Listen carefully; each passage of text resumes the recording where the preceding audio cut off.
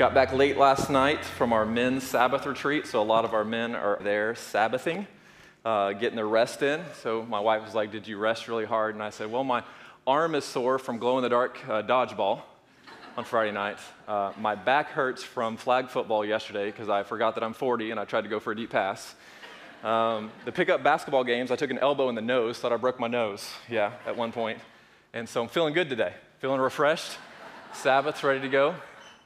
Slept really good, like you do when you're on retreat.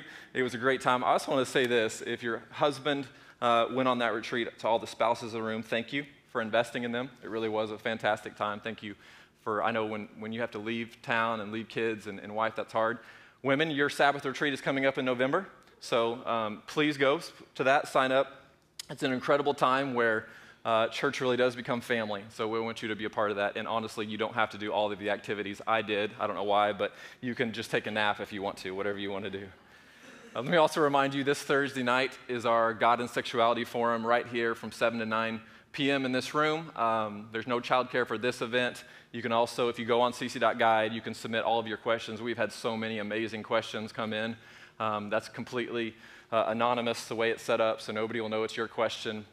If there's something that you want clarity on, we're going to break that kind of forum up into 4 parts. It'll be more of a living room couch set up here. Our good friend Jonathan over here will be moderating that for us Thursday night. We'll have some different people coming up to speak. Maybe you're curious about things. Maybe you're struggling through things. But let me tell you, if nothing else, creating loving, honoring places that have hard conversations around topics is something that we have to do. And we have to model to the world what it looks like to love each other well, even when we may disagree on some non-essential matters. Amen? And so we're going to do that well this Thursday if you want to be a part of that. Several years ago, there was a group of teenage boys in Oregon that were playing around kind of on this mountainside with some fireworks. And one of the 15-year-old boys took one of the fireworks and shot it down into like this ravine area below. Didn't think much of it. Until a few minutes later, the boys look down and they see fire coming from this ravine. Little did they know that evening they had started the Eagle Creek Fire, which would take firefighters months to put out, burn thousands of acres, hundreds of homes. It burned an area larger than Washington, D.C. When it was all said and done, a 15-year-old boy, the courts ordered him to repay restitution and damages over $36 million. For shooting a firework down into a ravine. How many know fire is a powerful tool, right? Used in the right context brings incredible life, and in the wrong context can bring incredible devastation. Many of us, as we talked about last week, we already know that that's the case with our sexuality. There's few things that can bring as much joy and also as much pain and devastation as sexuality and sex in the wrong context. Last week was part 1, which was beauty. If you weren't here for part 1, it pains my soul that you only have to listen to part 2 in brokenness without hearing part 1. So please go back and hear the beauty of our sexuality and how it points us to God. We talked about a secular story and a shame story and a sacred story. That God is inviting us into this sacred story. It's not just about saying no, it's about saying yes to Him, His design, and what He has for us. That our desires can actually point us to Jesus. They can point us to Christ and the fulfillment of all things. That sex is created as this gift that God has given us to be used in the covenant of marriage, to enjoy one another, to procreate, and to remember God's story of love. Again, incredible devastation, incredible beauty. This week, we're going to lean into the brokenness side. And so before we lean into it, I'm going to go back to our story. The story in Genesis gives us context for why we're here, what we're doing. Genesis 1 and 2, we're experiencing this harmony and relationship with God and each other. It's beautiful, unhindered, no fellowship disconnected. Then we know Genesis 3 is when sin and death enters the equation, and sin and death makes everything unravel. Now we long to reconnect with God because we don't feel that connection with Him like we did. Now we long to reconnect with each other because there's a disconnect between our relationship. In fact, I said this last week, sexuality, and a lot of it is our longing to reconnect as we did in the garden, right? And I know me and you weren't in the garden, but humanity was. And it was perfect, and it was unhindered. And our sexuality is that desire to reconnect, because we know from Genesis 3, the unraveling effects of sin is on our relationship with God, others, our sexuality, and the world around us is now filled with sin and brokenness. That's a reality. Now we feel this disconnection. So in the few minutes that we have this morning, number one, I'm going to talk about the problem, the effects of sin on our sexuality, and then I'm going to briefly get into our response as the people of God. I'm not going to have time to really delve into completely our response, and so Thursday night we're going to pick that up as well.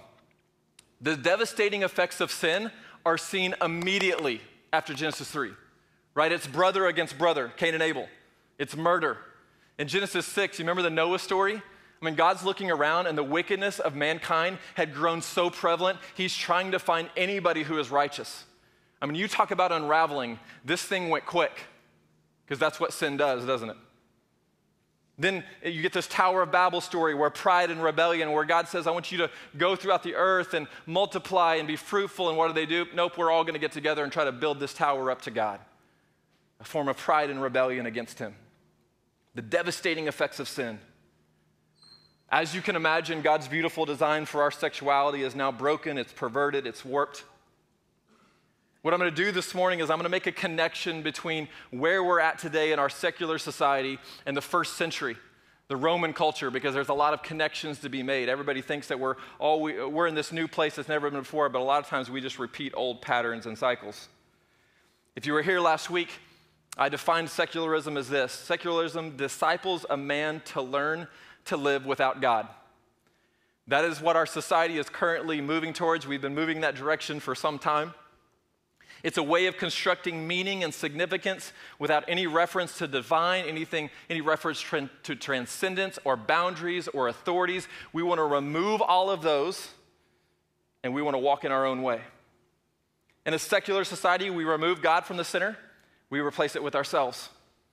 Secularism sees the world as almost a blank canvas. Our sexuality is a blank canvas to be explored, and we define it as we choose. Secularism eventually crashes in on itself because without certain boundaries and parameters for sexuality, it takes us to places that we never dreamed. It takes us to places of absurdity and perversion and places where it actually falls apart. And let me tell you, if you study human history, you see that that's happened on numerous occasions. But secularism, I want you to hear this part, it's subtle. It slowly disciples us and creeps into our lives, affecting our theology, our worldview, how we see certain things. And so what happens is the people of God, if they're not being discipled by the ways of Jesus, then we allow secularism to creep in, and we don't even know that it's discipling us. But we start saying things and doing things, especially in our sexuality, that look nothing like Jesus, that aren't confirmed in Scripture, but we just kind of wrap it in this context of I think Jesus would approve. Right? Secularism, it's a slow creep into our life. It doesn't force us to engage in sexual promiscuity. It changes the story that we believe about God, ourselves, and sexuality. And we know this. Secularism is openly promoted now in all major academic institutions, media, schools, Hollywoods, private corporations, law. It's everywhere. It is now the norm. Which means this, people of God, if you're not willing to swim upstream in regards to sexuality, guess what? You will just absolutely go with the flow of society. You are now living in a place where if you have a God-honoring sexuality in your life, it is no longer cool, it's no longer popular, it no longer coincides with the culture that you're living in, right? So now you have to choose. Not always in our life did we have to choose. How many know it's easy when culture and just kind of a God-honoring sexuality are running parallel? They're not running parallel at all right now, which forces us to choose, what are we going to do? We're going to be discipled by the world in this secularism, or are we going to regain a God-honoring ethic and story? What's an example of this? We're now having young children decide they want to change genders, and parents who are celebrating that in their kids who are 6, 7, and 8 years old. That's called absurdity. Not because young people don't struggle with gender issues, it's because allowing a 6, 7, and 8-year-old to try to decide a major life identity issue, right, like that is absurd. So when a young child is struggling with issues of sexuality, how do we meet them? We meet them with grace and compassion and love and care.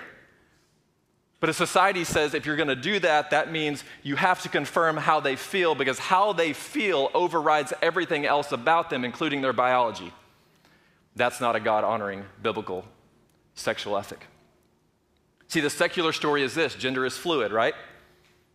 If you didn't know this, most young people today, junior high, high school, college, everybody, gender is fluid. Biology matters very little.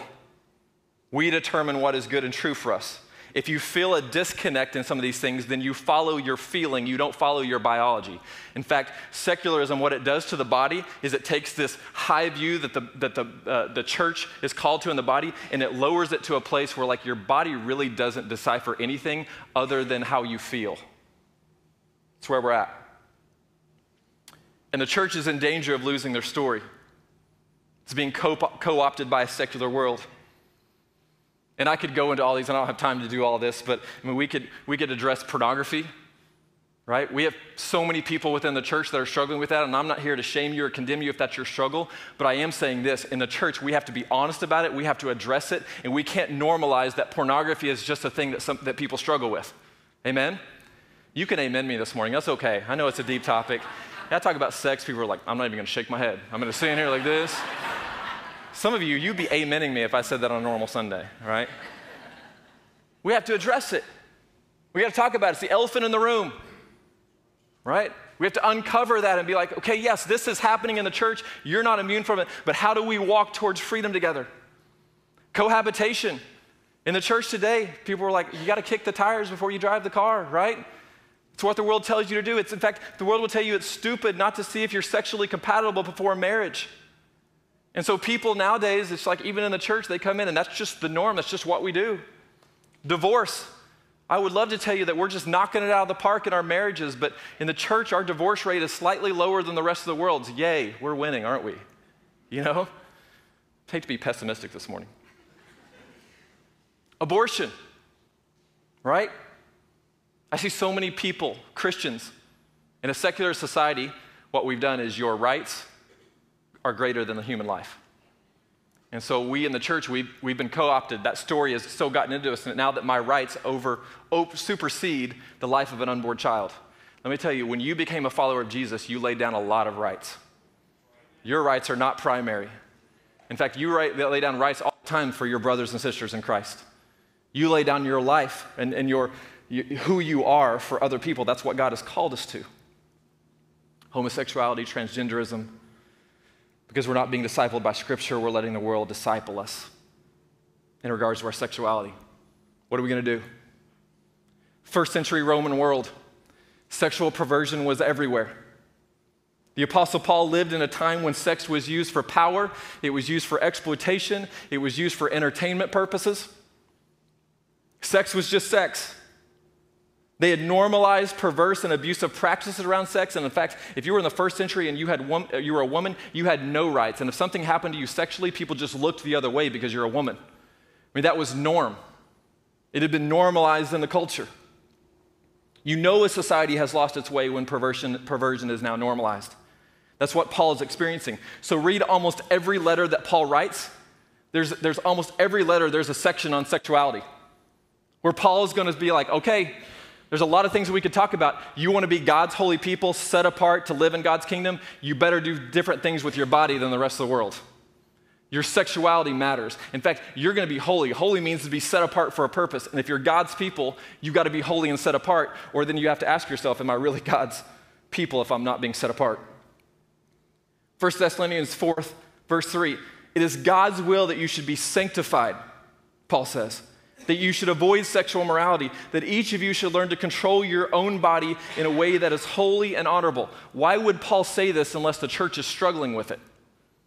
Like they've come to Christ, they've been baptized in water, but now I'm like trying to figure out, does my sexuality really need to change? And Paul's helping them with this process of sanctification that's difficult.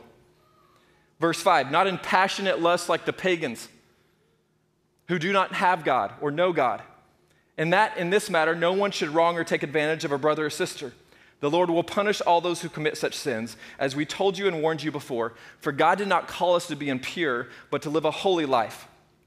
Therefore, if anyone who rejects this instruction does not reject a human being, but God, the very God who gives you his Holy Spirit. Paul's trying to change this understanding and dynamic because they're living as pagans. And it's like, oh, you're gonna have to look different if you're my people. The book of Ephesians, the city of Ephesus, full of godless sexuality. Paul would say in Ephesians 5, he would even go as far to say, hey, among you, the people of God, there should even be a hint of sexual immorality. This sounds a lot like Jesus when he's like, yeah, you don't commit adultery, but you lust in your heart, so you might as well be doing that. Like Paul's getting to the heart, not even a hint. Like you remove that. You fight for your freedom. You've got to choose a God-honoring ethic in your sexuality. In the city of Ephesus, it was a weird city because they had temples and gods and goddesses everywhere. In the middle of the city of Ephesus was a temple to the goddess Artemis. And Artemis was actually this woman who had breasts all over the front of her. And there was a statue of her in the middle of the city. And what would happen is these cultic temple prostitutes would go into the temple of Artemis and they would ask for the spirit of Artemis to be deposited inside of them. Then the cultic prostitutes would go and lay on the front steps of the temple and people would come sleep with them so that the spirit of Artemis that was in the prostitute would be passed on to the person sleeping with him. Pretty convenient setup, isn't it? You know, works out well whenever your religion just conforms to whatever you already want to do. This was normal. This was every day. This is you walking to work and you're like, oh, the temple prostitutes are out early this morning. You know, this is just what you do. This is life. It's okay to laugh, guys. It's all right. Some of you are like, it's all right. Chill out. For them, sex was not a part of some bigger design. Just something you did for pleasure, power. It was cheap, it was dirty, it was driven by lust. So imagine this with me for a second. Paul and the church roll up into a city and they completely preach a message that changes the paradigm of the culture around them. And they take this idea of sex and the body, and they've elevated it to something of value and worth and sacredness, and nobody had even ever heard this. You can imagine how this message is received. Some people are like, I'm intrigued by this. Some people are like, you're idiots. I'm going to do whatever I want. And what are you talking about, Paul? It's just sex.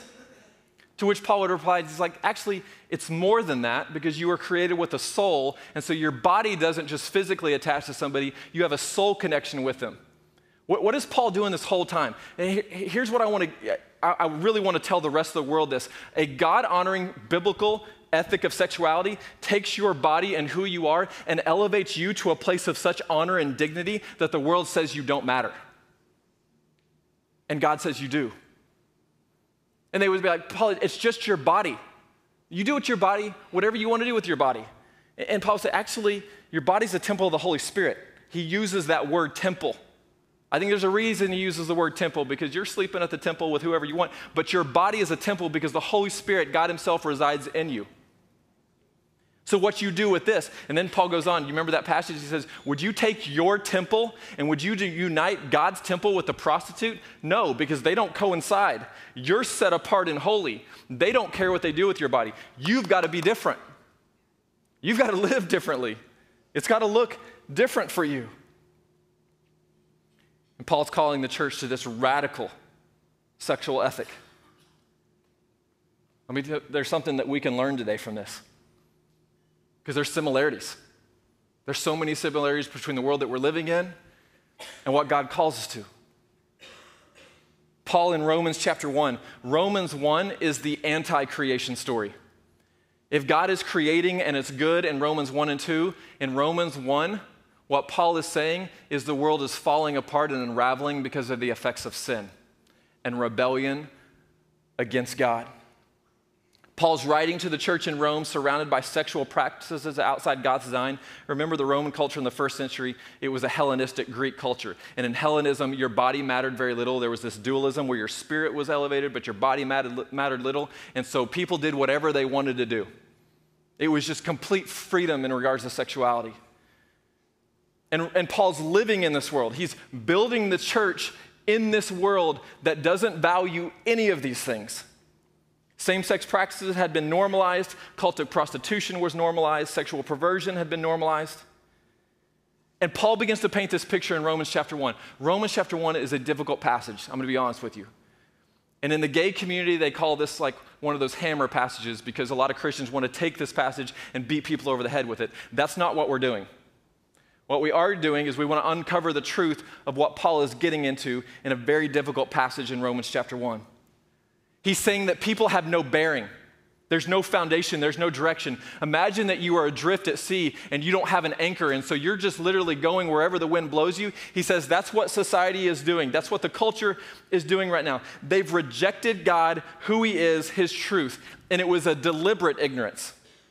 It's one thing if you don't know any better, but Paul's saying it's a deliberate ignorance because God has revealed himself through the world and nature. They've seen who God is, and they're like, nope, I'm going to choose this way. It's a deliberate ignorance. And if we learn something about God, it's this. How many know God is not indifferent to sin? Do you know that? You know why God's not indifferent to sin? Because he loves you and I so passionately. And even in this passage, it says the wrath of God is being poured out on mankind. How many know nobody likes to hear the word wrath? Because wrath is like this picture of God, like unbridled rage and like uncontrollable, like I'm just going everywhere and doing everything. It's like lightning bolts falling from heaven. That is not how God operates. In fact, what Paul is saying is the wrath that God's pouring out on mankind is not even that God is necessarily doing something to them. It's that they've chosen the way of sin and rebellion and death, and that always leads to destruction. So it's almost like Paul is saying they've chosen this path, and now they will reap the fruits of destruction because of the life that they've chosen, is what he's getting to here. Again, difficult passage. Romans chapter 1, verse 21. Let's pick it up here. It says, for although they knew God, they neither glorified him as God nor gave thanks to him, but their thinking became futile and their foolish hearts were darkened. Although they claimed to be wise, they became fools, and I want you to say this word with me, and exchanged. It's not on the screen, so you didn't know it was coming up. I set you up and you didn't know it was there. You know you have Romans 1 memorized. Come on. And they exchanged the glory of the immortal God for images made to look like a mortal human being and birds and animals and reptiles. There it is. They exchanged. I want to pick up on that. I think that's important to note. If you're taking notes and following along, when we reject who God is, we inevitably create a God that looks like us. That's what we do. If I reject the image of God, the picture of God, God's standard, God's kingdom, I will recreate God to look like me, my desires, my wants, what I want to do. This is the cultural secularism of today. And verse 23 is actually undoes the created order. This is what sin does. Humans are uniquely made in the image of God to reflect God to the world. That is the calling of the church. If you are a follower of Jesus in this room, you are called to be a reflection of the kingdom of God to the rest of the world. But here's what humanity has done. They have exchanged the truth of who God is and the clear picture of who he is for a lie. And they've accepted it as normal. And that's what they're living out. Paul says they've exchanged it. Verse 24, it gets more difficult. Therefore, God gave them over in the sinful desires of their hearts to sexual impurity for the degrading of their bodies with one another. There it is again. They exchanged the truth about God for a lie and worshiped and served created things rather than the Creator who is forever praised. Amen. Verse 26, because of this, God gave them over to shameful lusts. Even their women exchanged natural sexual relations for unnatural ones. In the same way, the men also abandoned natural relations with women and were inflamed with lust for one another. Men committed shameful acts with other men and received in themselves the due penalty for their error. Furthermore, just as they did not think it worthwhile to retain the knowledge of God, so God gave them over to a depraved mind, so they do what ought not to be done. Continue to do these very things, but also approve of those who practice them. Again, this picture that we get. They exchanged the truth for a lie. As a result of them exchanging truth for a lie, God gave them over to another exchange, natural relations for unnatural ones. And I think it's important that we note that it says God gave them over. Here's what happens all throughout Scripture, is that when people persist in rebellion to God, what God does is says, if you want to persist and you want that, I will give you over to that way. It's going to lead to destruction. And I'll warn you, and I'll do everything I can to bring you out of it. But if you're going to persist in it, I'll give you over to what you ultimately want. I've quoted John Mark Comer several times. This book is in our lobby. It's called Live No Lies. How do we normalize lies in our culture? Number one, it starts with a deceptive idea from the enemy. It always starts. The enemy has no power over you. What the enemy has is deceptive ideas and lies, and he's very good at using them. It's a deceptive idea that, number two, plays to the disordered desires of our flesh. How many know every desire you have is not from God? Because we're sinful. And so these lies plays to the disordered desires of our heart, the things that maybe inwardly we want but don't align with God and his kingdom. And then what happens, number three, is they're normalized in a sinful society. And let me tell you, when you get a lie that matches your desire, that's normalized in a sinful society, it creates a stronghold where truth is no longer present, where we've believed a lie about who God is and what he believes. And Paul's saying that society has persisted in rebellion against God with their sexuality. Paul calls it unnatural, he calls it indecent, he calls it a perversion. We get the longest passage in the entire New Testament that addresses homosexuality right here, where Paul says it's against God's nature and created order. You want to talk about something that's not popular to talk about? If Genesis 1 and 2, if it is a picture of God's pursuit of us within a heterosexual marriage and covenant between two people, Romans chapter 1 shows a homosexual union between two people as man's rebellion against God. That's what Paul is talking about right here. Now, please hear my heart, because two things that I want to be really, really open about here at City Church is we're going to be very clear about God's word, because too many churches today, I'd rather not talk about it because it's going to open a can of worms. You can't do that. We want to be very clear, but we also want to be very loving and create safe places for people. Let me also say this, that Paul goes beyond just talking about sexual immorality, and he goes on and he has a long list at the end of Romans chapter 1 where he talks about all kinds of things, all kinds of lists like envy and deceit and gossip and arrogance and boastfulness and greed. So those individuals who like to pick on areas of sexuality, but then they like to ignore the issues in their own heart, you can't do that in this passage, right? You got to be willing to deal with your own issue. Those people who want to look on people in the church and are like, oh, you struggle with sexuality? Maybe you should go over here while the rest of us lead the church. Nope, you don't get to do that either, right? Because he's addressing when sin is rampant in our lives, it comes out in a lot of ways. It disorders a lot of things in our hearts. Two ways that we can misunderstand or ignore Paul's points here. Number one, some churches, to appear culturally relevant and to seem loving and welcoming to LGBTQ+, to gay, queer people, will downplay the clear teaching of Scripture on homosexuality. That is happening everywhere right now in this desire to be culturally relevant. Now, Thursday night, we may get into this topic, but there's a whole debate right now in Romans chapter 1 that Paul was not talking about like licentious. He wasn't talking about committed monogamous homosexual relationships. He was just talking about people who were sleeping around in homosexual relationships. That is not consistent with this. Monogamous homosexual relationships were absolutely prevalent in the first century. Paul would have known that. He would have been addressing that along with everything else in this passage. The second way we can misunderstand and ignore this point is that other churches will take what the Bible says on homosexuality and in their own self-righteousness make that a sin above all other sins. Are you with me? Because you don't get it. Maybe it's not your struggle, right? And if it's not my struggle, then I don't know anybody who struggles with it. And so culture and politics have told me that it's us versus them. And so to be us versus them, I've got to take a stand, and I've got a standard of truth, and I'm just going to go around telling everybody what my truth is. And you don't realize the people around you who are struggling with issues of sexuality see your truth as condemnation and judgment on them, right? Instead of being in that place where you love people well and you listen and you create spaces for people in your life who don't look like you and believe the same things as you and are struggling through this.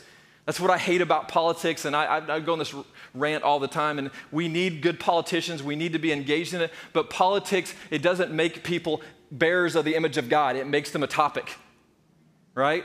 When we're fighting against transgenderism, we're not fighting against people who are struggling. right? What we want to do is uphold a standard of truth while loving people well who are wrestling through issues of sexuality. That wasn't in my notes. All right, here we go. Wrapping up. The problem is the effects of sin in our sexuality when we turn away. In fact, here's how I kind of see this in my head, that Paul's painting this picture. He's like, you have this picture and image of God you're going towards, and you just shifted away from him. I think of it like you're on the sea and you're sailing, and how many know you just get a few degrees off course, and you kind of turn your boat in the wrong direction, but you go that way for days and weeks and months. After days, weeks, and months, how far are you from your desired destination? I can't do the math. Yeah, long way. You're a long way. I think that's what Paul's saying society has done. They've exchanged it. They've turned their face from God. So now they've gotten to a point where it's so far from God's story for them. And let me tell you, God's story for your sexuality, as much as what I just preached may sound restrictive and unloving, it leads to life and freedom in his kingdom. But you have to believe it by faith. So what's our response this morning as the people of God? When a generation turns away from God and his design, it is the next generation's responsibility to restore it. When a generation turns its face away from God's design, when they exchange the truth for a lie, it is the next generation's responsibility to uphold a biblical, God-honoring ethic in that area. And God always does that in every generation. Let me tell you, in Romans chapter 1, in the Roman culture of the first century, society began to deteriorate because that's what secularism does. When you choose your own way, it deteriorates. And God raised up a people, a God-honoring church that said, you know what? We're going to live differently. We're going to do this differently. We're going to be a remnant to restore God's design. Let me tell you what I'm praying for, City Church. I'm praying for a group of young people, junior high, middle schoolers, high schoolers, who will stand in the midst of cultural relativism and all these things the world was saying, and they say, you know what? We will passionately pursue Jesus. And I will lay down my life, because how many know following Jesus means taking up your cross? And it means surrendering and submitting your ways before God. And I'm praying there's another generation coming up that will, in love and truth, lead the way. Amen? We need that now more than ever before. I fully realize that there's so many cultural disciples in the church. Many people will hear this biblical teaching on sexuality and they will simply reject it. I can't believe it, because I've been so discipled by the world. Everything you're saying seems so foreign. How do we move forward as the people of God? Really quickly. Number one, we must be willing to stand in the face of cultural secularism with a vision of God's design for our sexuality. There are a lot of followers of Jesus who are standing up and they're preaching and railing against what they're against, but they don't have a better vision. You can't just preach about what you're against without giving the world a better vision for God's design and how it's good. Amen? This is the beauty part. If you missed that sermon last week, please listen to it. It's really important. It's not just saying no. You're saying yes to something that's far superior than you following your desires, urges. Number two, we must be God's holy people, living in God's design for our sexuality. We can't just preach it. We can't just talk about it. We have to live it by faith, which means there's a part of my sexuality that I will always have to surrender. Are you with me? Everybody has to surrender part of that. You're like, I'll just get married, then I can. No, that you still have to surrender your sexuality. You surrender yourself daily. You still have to practice self-control. You have to learn how to honor another person and communicate. Number three, we must continue to love well with both grace and truth, leading people into the freedom of life of Christ. Scot McKnight, in his book, Fellowship of Difference, we had this book in the lobby in our last sermon series. He says there's confusion in our world and in the church what it means to really love people well. Love does not say, I will love you if you conform to my wants. Right? Matt Chandler had a really good message last week where he says, kindness does not make you complicit. People in the church think that if I'm kind to somebody or loving, then that's like me putting a stamp of approval on their life. No, you are called to love people well and be kind, amen? That doesn't make you complicit in their sin. I always say this, you don't lay down the fruit of the Spirit to stand for truth. Love does not use the truth as a hammer to batter people with shame, condemnation, or judgment. It's pointing people towards life. Love is not coercive. Love is not tolerance. If you're being discipled by the world screams tolerance. But the irony is they're probably the most intolerant people I know. Tolerance is not, yeah, I'm with you as long as you believe what I believe. Tolerance is, I will meet you in this space even if we disagree, and I'll love you. Amen? That's what we're called to. We're called to do that. Love is not tolerance. It's not being passive. Love does not say it's fine for you to choose whatever you feel is best for you. That's not love. Scot McKnight goes on, he says, love is a rugged commitment to someone, which involves presence, advocacy, and companionship over time as we walk towards the kingdom of God, which means growing in holiness and love and righteousness together. Thursday night, 2 people in our church are going to share their story, their struggle. We're going to wrestle through together what it means to create really safe places for people who are struggling through sexuality to be loved. And we are committed to that here at City Church. You're my holy people. You display this to the world through your sexuality, by the way you live. You align yourselves to the kingdom. You struggle well. You struggle in community. You struggle by attaching yourself to Scripture and the Word of God. If you would this morning, City Church, stand to your feet with me this morning as we're going to wrap this up.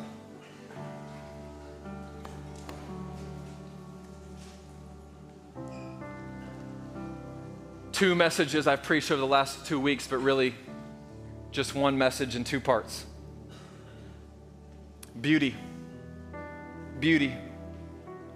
Our sexuality points us to Him, to God's design. And in God's design, it's beautiful. Not just saying no, it's saying yes to Him and His way. But then also brokenness. The world is broken because of sin, which includes our sexuality. And we restore it by laying down our lives.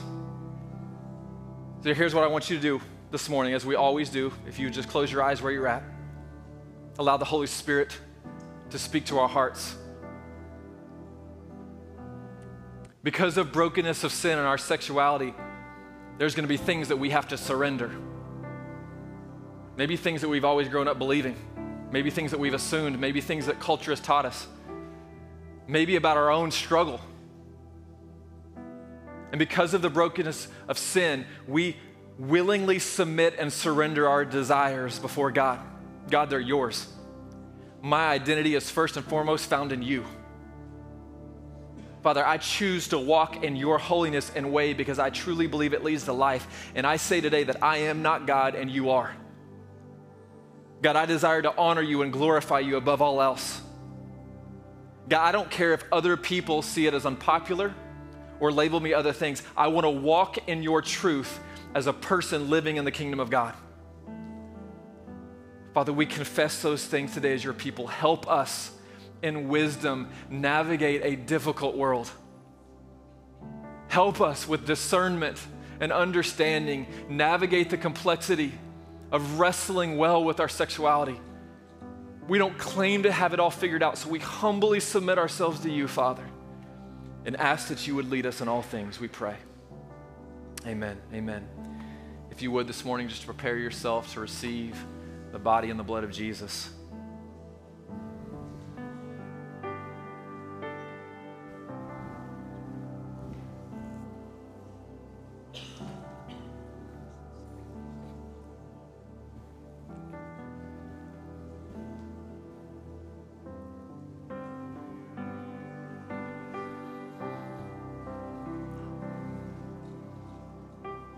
Going to have our table liturgy on the screen here.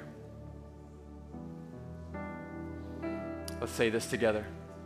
For the weary, the table is our rest. For the burdened, the table is God's embrace. For the sick, the table is heaven touching earth. For the doubting and confused, the table is God's mystery revealed.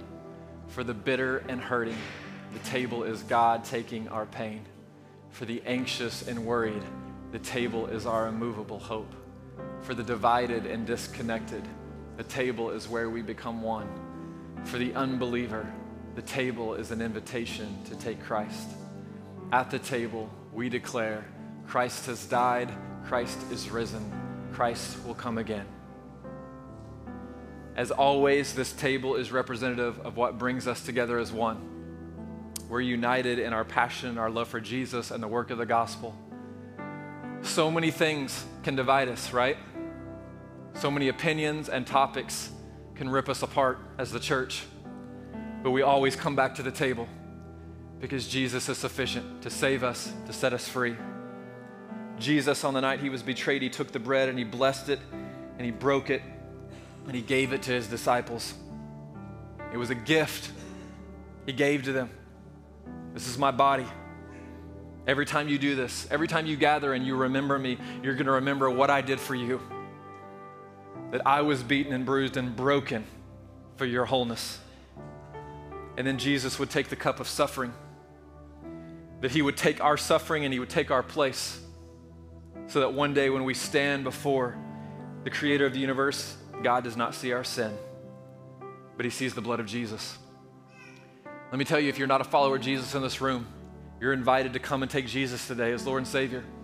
Let me tell you, if you're struggling with your sexuality today, but you desire and you hunger for more of God and more of Jesus, you're invited with us today to come and take him and allow him to do a transformative work in your heart and my heart and all of our hearts. I'm going to invite our prayer and communion team to come, prepare the elements. Let's one more time just prepare our hearts to receive today as the family of God. Father, we thank you for the body and blood. We thank you for what it represents. We thank you that this is a holy space that we create every week to encounter you, to meet you. God, where we ask for you to change us and shape us, mold us, Father. If somebody came in this morning heavy burdened, God, overwhelmed with the things of life, would you meet us at the table? God, as we feel the body and the blood, as we taste it, Father, that there's something that would happen deep inside of us as we remember what you've done. Would you transform us today, we pray. In Jesus' name, amen. As you're ready to partake, you can step out to the right of your section, come forward. They'll give you the elements and you go back on the other side of your section. As you're prepared, come to the table.